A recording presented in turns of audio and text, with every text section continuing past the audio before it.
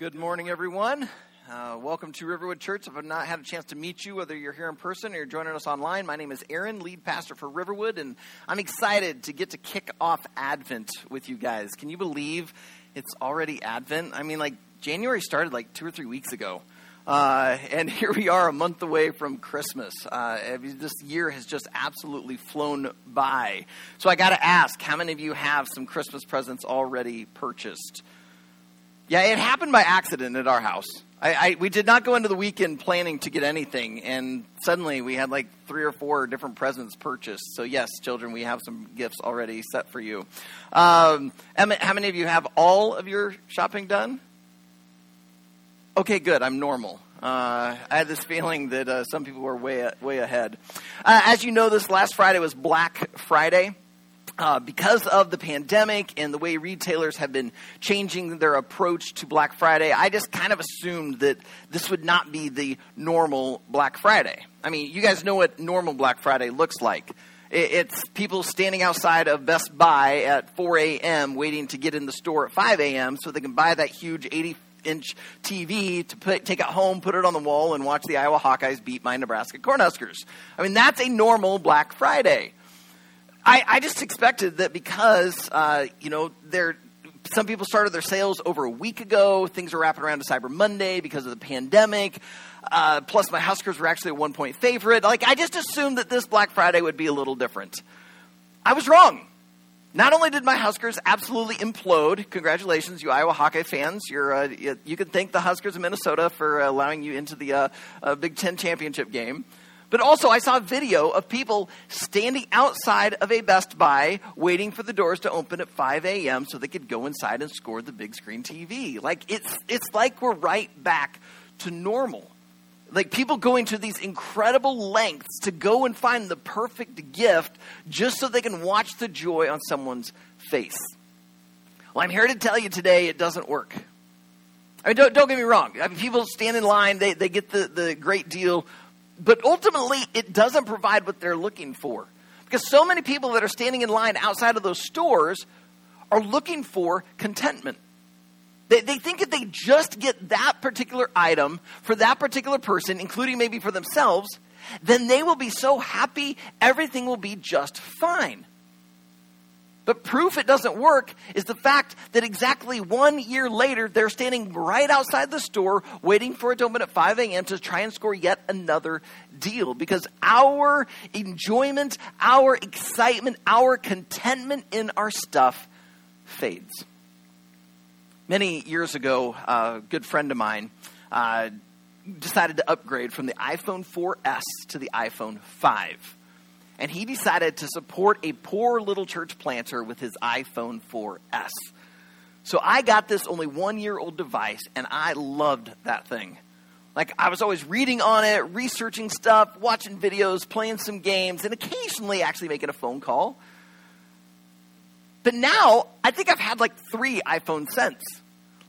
Each one has gotten faster, better features, bigger. I think if you handed me an old iPhone 4S, I just look at it and think man, it's so small. It's slow. It's not cool. How did I ever like that thing? Because our enjoyment in our stuff fades. Now, I realize some of you might be a little more mature than I am. And so maybe you're still rocking an iPhone 4S and you could not be happier. If so, well done. Teach me how. But there's other things in your life that have faded. For instance, relationships. How many of you had some sort of romantic fling in middle school? I mean, he or she was all you could think about, and yet the relationship faded. You suddenly realized how annoying they actually were. Or maybe you had a really good friend in high school or college. You thought, man, we're going to be BFFs forever. But the relationship just faded, and now you don't really keep in touch. Or maybe you got a new job. You got the promotion. You're finally going to make what you deserve. Everything's going great. You're so content. And then you meet your coworkers. Or you suddenly start discovering how disgruntled the customers are. Or maybe you find out that your boss is actually very unethical. And certain things that were promised to you actually were lies. And suddenly you're not as content with the new job as you were in the beginning. I could go on. I could talk about how we try to find our contentment in having more money or getting a bigger house or, whatever. We try to find our contentment in this stuff, but our contentment always fades. Now, sometimes it fades just because of our fickleness. I mean, that's at least what it is with our phones, my phone at least. But sometimes our contentment fades because of difficulty. That as soon as we find out the job isn't what we thought it would be, when suddenly the relationship isn't going nearly as well as we thought it could or should, or when you have to deal with a broken device like I did with my computer this last week, your contentment in those things fade in the face of difficulty. Well, today we're going to look at a story of a couple who goes through something horrendously difficult. But what we're going to discover is that their contentment in everything does not fade. It remains the same. It's what the scripture describes as a peace that surpasses understanding. And by looking at the story of Mary and Joseph, I'm hoping that you will capture an idea of how you can find contentment through this Advent season, but even through the rest of your life. So as we get ready to head to the scriptures, let's pray. So Heavenly Father, we bow our hearts before you as we get ready to hear from your scriptures. Lord Jesus, I know you love us deeply. And so you came to rescue us from our sins and to give us a true contentment. But many of us will confess that we are not finding contentment right now. Our minds are filled with our circumstances. Our minds are filled with our schedule. Our minds are filled with the strains around us. Our minds are filled with so many other things. And we're missing you. So, Lord, I pray that today you would help us to seek contentment by seeking Christ. That you would speak loud and clear to us so that we can begin this Advent season the right way. And that when we celebrate Christmas morning, we can look back upon these last 28 days and realize all that you did in us and how we were able to engage in worship of you because we've sought you. And so, Lord, I pray that this today would not be about what I've prepared to say. This would be about what you need to say, what you want to say to everyone listening. And do in us what you want to and need to do for your glory and for our contentment. In Jesus' name we pray. Amen.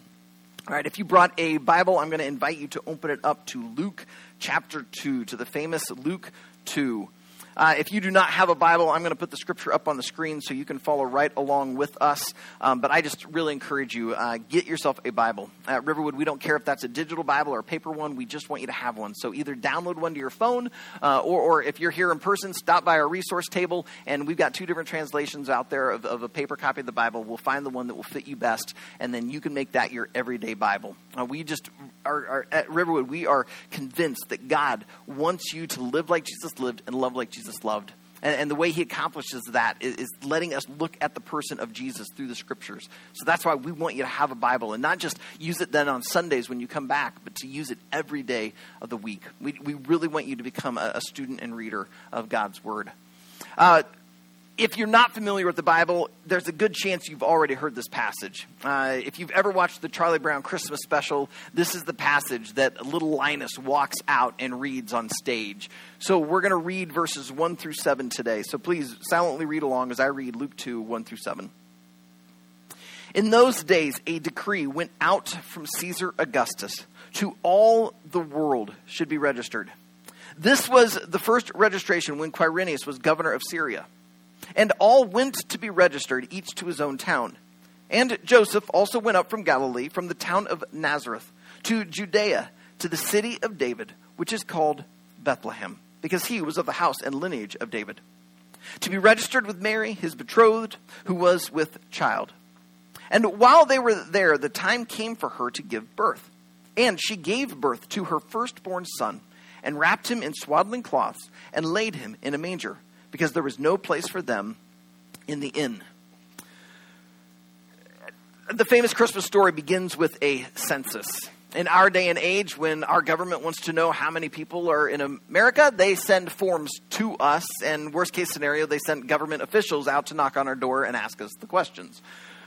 But in their day and age, they told the people they had to go somewhere to be registered. In this case, to go to the place of their birth or their family ancestry.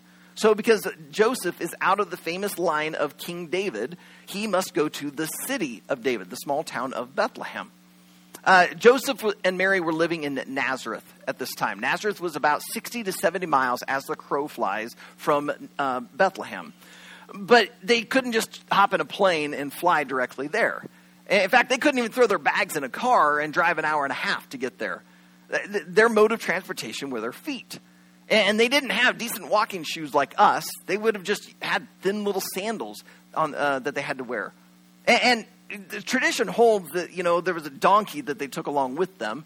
But even then, donkeys aren't exactly going to be moving fast, and pregnant Mary is going to have to be riding on it, right?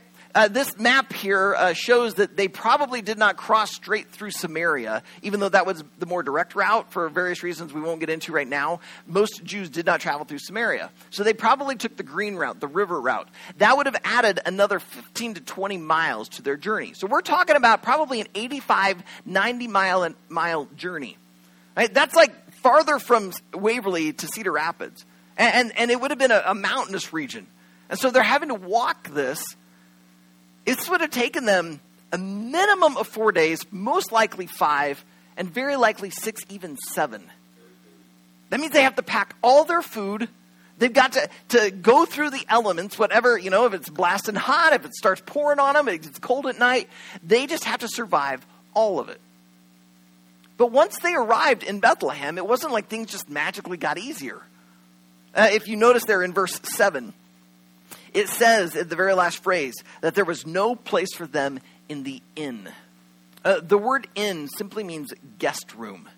Now, it's possible that there was like a building, a structure there that was like a motel, and there was no room in that sort of inn. But more likely, they went to find a distant relative, and that relative had probably already filled their guest room with other relatives who'd come for the census. And so it meant Mary and Joseph were kind of left out. I many years ago, doing some research on this, found some scholars that think that some of the buildings of the day were 2 stories tall. That you lived on the top level and your animals lived on the bottom level.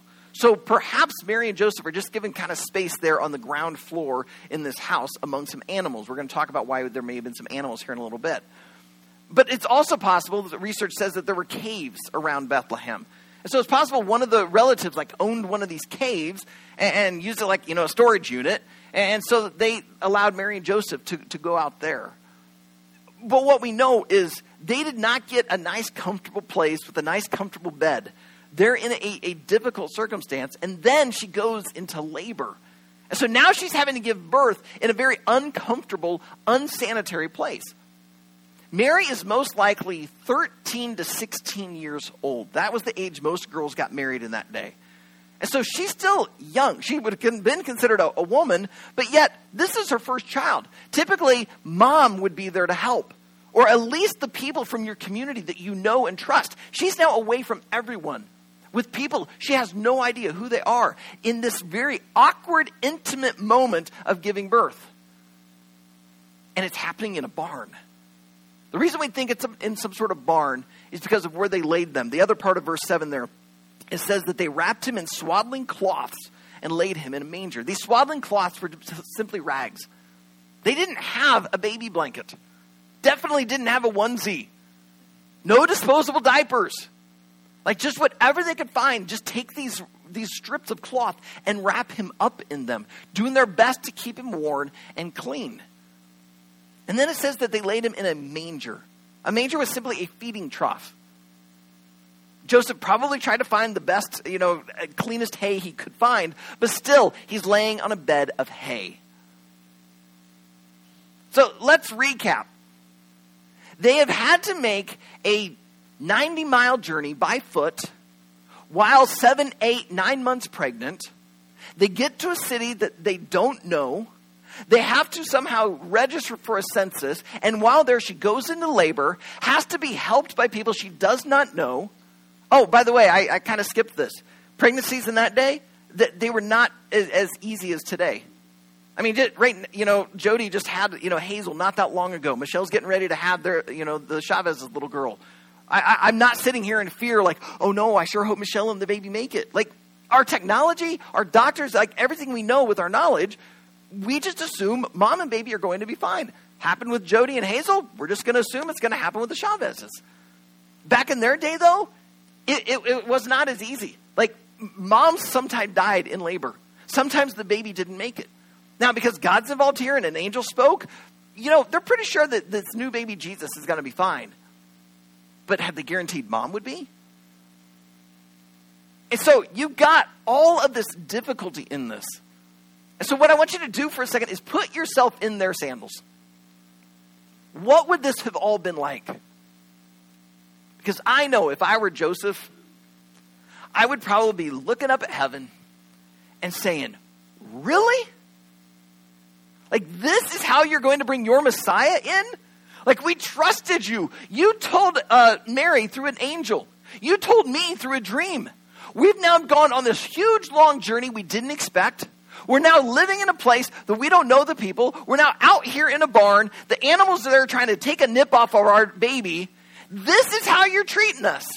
Really? I would not be content. And yet, Mary and Joseph are completely at peace. We see it a few verses later in verse 19. What happens right before verse 19 is some shepherds show up. They've been told by an angel. We're going to look at the story of the shepherds next week. They've been told by an angel the Messiah has been born. They come to find him, and they show up. What you need to know is shepherds were the social outcasts of their day. Some of them socially awkward. They smelled like the outdoor. They smelled like their sheep. And here they suddenly show up in this unsanitary place to see your new baby. But it says in verse 19, but Mary treasured up all these things, pondering them in her heart. She treasured this. Like, I treasure it when my children open up their Christmas present and they beam with joy. When I get to go on vacation with my wife and we get to, walk hand in hand down nature or something, that's a moment I treasure. When I get to go to a cabin in the mountains and have a mug of tea in my hand and a book or a Bible and the fire's roaring in the fireplace, like that would be a moment I would treasure. Having stinky, smelly shepherds come in and visit me after a long labor, after this long journey, after having to be out in an unsanitary place, I don't think I'd be treasuring it. And yet she does. How? How in the world is Mary so content with all of this?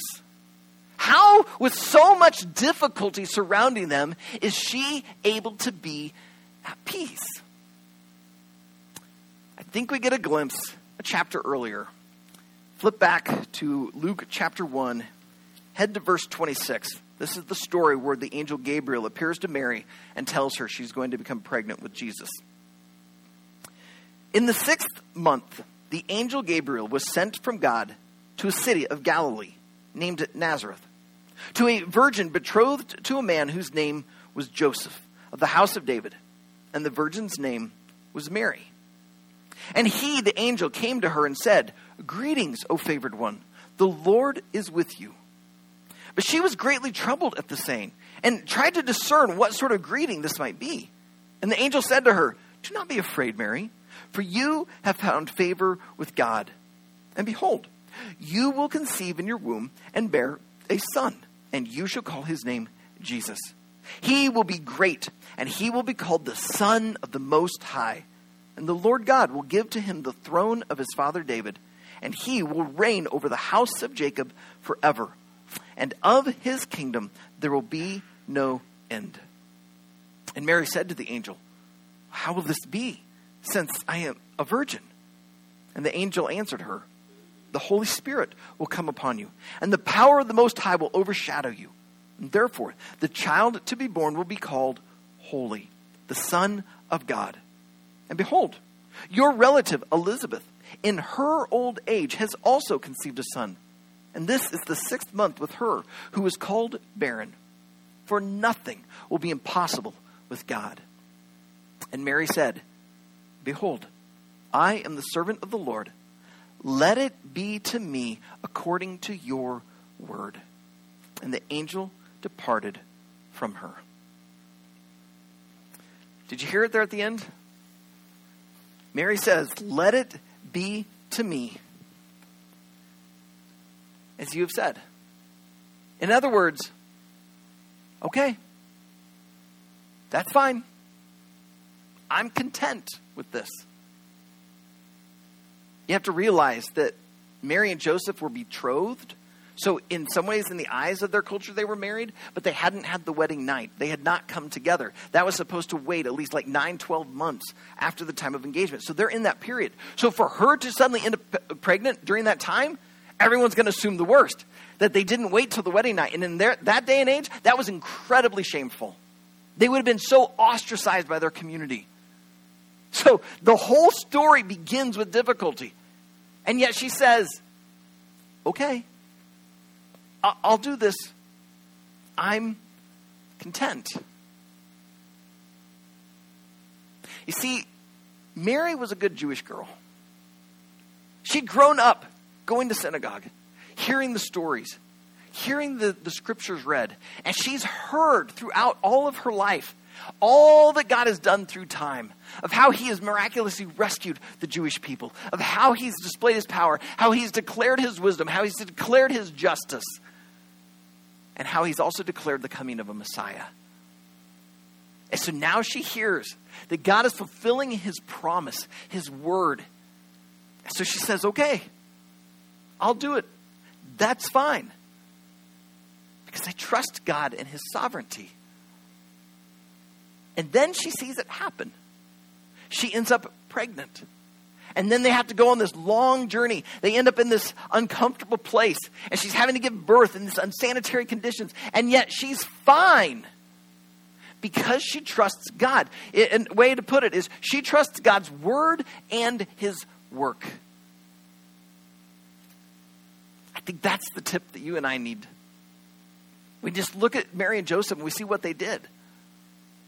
You see, too often we keep our eyes on what's happening right here, right now. Our eyes are on our circumstances. They're on our relationships. They're on our struggles at work or at school. They're on our broken devices. And that's when we find ourselves so discontent with life. But what Mary did was she lifted her eyes up and she sees God. And she trusts his word. She sees his work. And it gives her the content that she needs to be content. You and I have one advantage over Mary and Joseph. Mary and Joseph were right in the middle of it. You and I, we're on this side of the whole entire story, and we can look back and see all that God did. And what we can do is we can look back and we can hear God's word. We can read the scriptures and see how God fulfilled his promises. But then we can see God's work. And we can look to the cross. And we can see Jesus dying for our sins. We see Jesus come out of the grave alive. We see Jesus ascend to heaven and declare he's going to be ruling over all things. So, if you find yourself really struggling with contentment as we head into this Christmas season, then I'm going to encourage you, lift your eyes up, get them off of your circumstances, of the struggles, everything going on around you, and look to Jesus. It doesn't mean it's going to magically make everything disappear. It doesn't mean suddenly the financial situation is going to change. It doesn't mean suddenly the relationship's going to be healed and fixed. It doesn't mean you're suddenly going to get that job or everything's just going to go magically better. I'm not trying to just change your circumstances. I'm trying to change your heart. I want you to have contentment. I want you to have joy. I want you to experience a peace that surpasses understanding. Have you ever been around someone who's going through something really, really difficult, and yet they seem to be doing fine? It's absolutely remarkable. I can think of friends who've had to go through cancer, and yet they seem to be handling it better than I would if I were in their situation, but even handling better than I am in the moment. And I'm not the one going through cancer. If they're a follower of Jesus, what is carrying them is their faith. They know that even if the things in this world absolutely crumble and fall apart, they're still the same. Because their life is in Christ. And so even if this body were to die, they get to eternity with God. So they're fine. That is true contentment. I want that for you. So rather than seek contentment through the presents this Christmas, rather than seek contentment in trying to make a big change in life, rather than seek contentment in the things of this world, may you seek contentment by seeking Christ.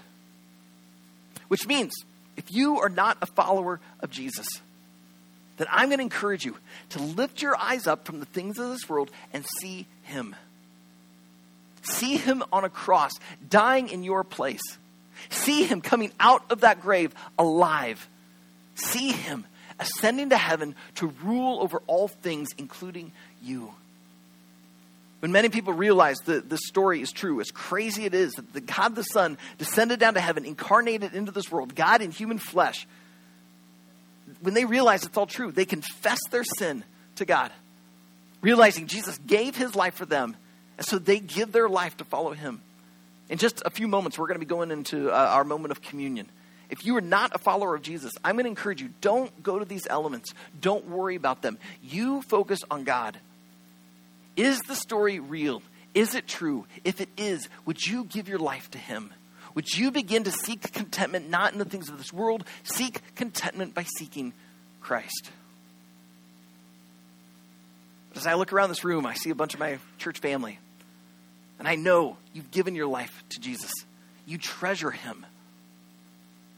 But maybe you're going through something really, really hard right now. Maybe this is a difficult season. You're not content. Then I want you to use this communion moment the same way. I want you to lift your eyes up, and I want you to seek Christ. When you open that up, that little wafer is Christ's body. He allowed his body to be beaten and bruised for you. When you take the next thing and you take that cup, you realize that is his blood shed for the forgiveness of your sins. And so at any time during this next song, as we sing, O come, Emmanuel, I encourage you, come to these elements. Allow the Holy Spirit to just minister to you. If you need to confess your sins, you need to confess that you've been looking for contentment in other places, do so. But may you lift your eyes up from the things of this world and look to Christ, the one who came to this world in a barn to a virgin, wrapped in swaddling cloths and laid in a feeding trough, to go and live a sinless life, but go and die the sinner's death. And may that help you begin this Advent season, realizing that your contentment will not be found in the presence, in the schedule, in the relationships, that your true contentment will be found in Christ. So Heavenly Father, I pray that you would oversee this next moment, that your Holy Spirit would minister to our hearts, that you would work deeply. Do what you need to right now. If there's confession that needs to take place, Holy Spirit, would you draw it out? If there is a surrender that needs to happen, help us to humble ourselves before you. If someone needs to give their life to you for the first time, may this right now become their spiritual birthday. Jesus, we seek you. We come to you because you came for us. So because of what you have done, how you promised it and then you fulfilled it, may you help us to trust in your word and your work.